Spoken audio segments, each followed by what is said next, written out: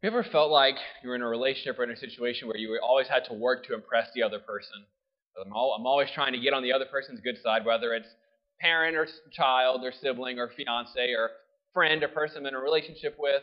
Whether it's at work, I always feel like I have to work to impress my boss, or we're always working to impress the other person, as if like I'm already at a negative and I have to work my way up just to hit the neutral ground, right? That feeling is very draining. It's very draining to always feel like I'm always down and I have to continue to work to prove myself. I have to work to meet somebody else's mark, right? And especially when everything seems to go wrong, nothing seems to go right. They don't seem to notice anything, and I just feel like I can't win. It's like an endless battle that just never seems to work. I think we encounter that a lot in human relationships, and because of that, we can apply that logic to God. I have to work to try to impress God. I have to work to try to earn my place in heaven. Like he's waiting there with his clipboard, keeping a close tally, and if I don't meet the mark, then I'm out, right? And as I continue to try, and I keep falling, I keep failing, I keep sinning, because none of us are perfect. We keep missing the mark. That's literally what sin means. I miss the mark, and I feel like I can't ever please God, right? We apply that logic to him because that's what we encounter so often in the world. I think the very clear and simple message, particularly in the first reading and in the gospel, is that is not God. That is not how God acts. That is not what God wants. That is not how God thinks. That's completely foreign to what God's actual desire is and what he wants our relationship with him to be like. This is not a Bible. It's actually the Catechism of the Catholic Church. And it's kind of like, it's the one book. If you're wondering, if there was one book that had all the teachings of the church, this is it. One little book that's got everything in it. If you don't have one, please buy one. But the very first paragraph of the Catechism of the Catholic Church begins with this. Paragraph number 1. At every time and in every place, God draws close to man. He calls man to seek him, to know him, to love him. He calls together all men into the family of the church. It's God's initiative that begins everything. Our faith is a response to the call that God has already put into our hearts. Everything that we do is a response to the invitation of the Lord. He is always, always, always the first mover. And I want to see how both the first reading and the gospel really show us that very clearly, and although in kind of odd ways. If we look at the first reading, we have the prophet Jonah, and God comes with this message that says, Jonah, go tell Nineveh, repent or I'm going to destroy you. Doesn't really sound like a very gracious God, right? Jonah, when he first got that message, didn't want to go. He actually ran away, took a boat across the sea. They found out that the Lord was calling him. He was running away. They threw him over the boat. The fish ate him. He went through this whole fiasco because he didn't want to go to Nineveh. And he didn't want to go to Nineveh not because he felt unworthy. Not because he didn't want to do it. Not because he thought the call was too big for him. This is such a big city. Jonah actually, a couple of verses after this reading, tells us why he didn't want to go. He tells God, I didn't want to go because I knew that you were gracious and merciful and slow to anger. Jonah actually wanted the Ninevites to be destroyed because they were enemies with the Jewish people. Jonah didn't want to go because he knew how good God was, and he knew that if he went and proclaimed repentance and the people actually repented, that God would be the gracious, merciful God that he knew him to be. So actually, God, in his love and his desire for the people of Nineveh, who weren't even the chosen people, he sent somebody to proclaim his message to them so that they would repent, so that he could show them his gracious love.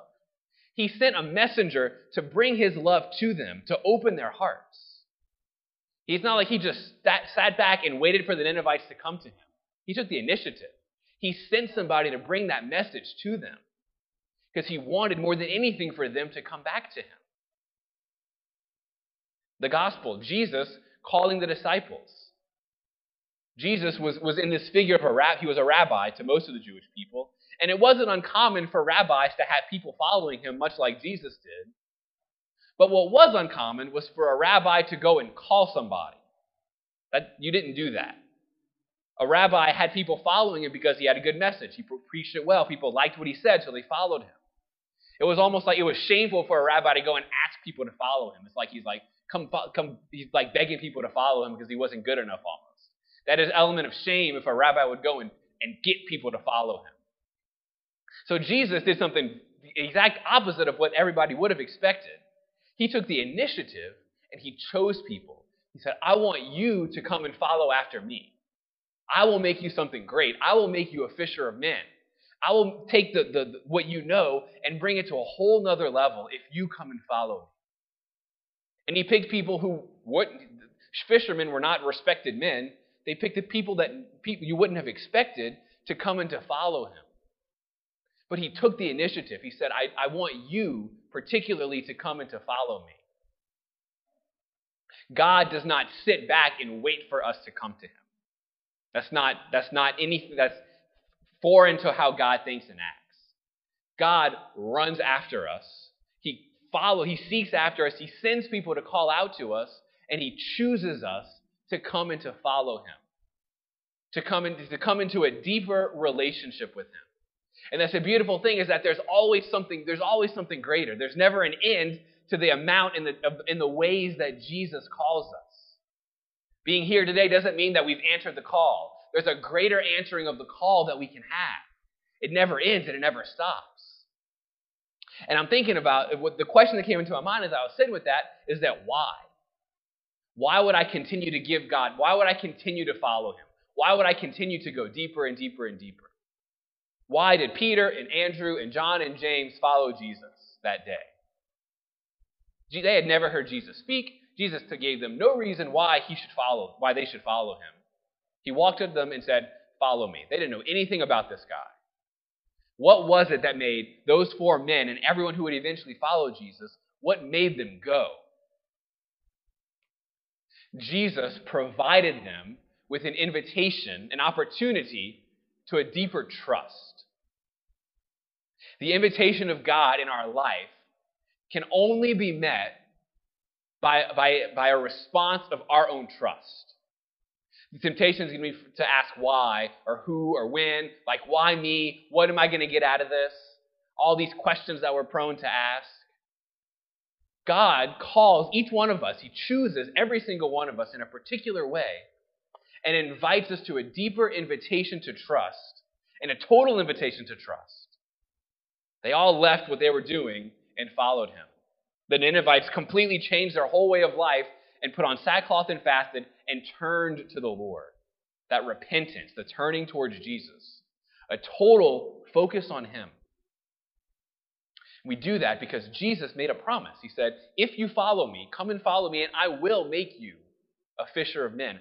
I will make you something great. I will fulfill what the whole purpose of your life. That's hard. It's hard to stay in that. An invitation to trust is something I have to stay in every moment of every day because everything pulls me to somewhere else. Today, Jesus renews the call to every single one of us to come and to follow me.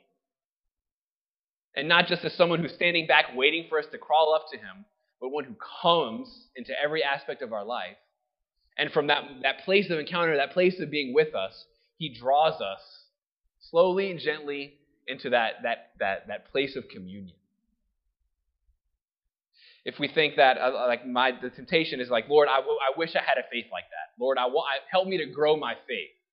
A quote I read a couple days ago from John Paul II really stuck with me. He says that our faith is strengthened when it's given to others. Jesus didn't call isolated people. He called brothers. He called groups of people to share the faith with one another. My faith is strengthened when I share it with somebody else. Despite the ways that I don't feel worthy or equipped or able to do that, I don't have everything together. Nobody does. But our response to Jesus' call puts it on our heart to share it with others. First step, Jesus, renew that call in my heart. Then Jesus, help me to share that with somebody else, to walk with somebody in that, so that through that relationship and through that call, I might draw closer to you and to the love that you have for me.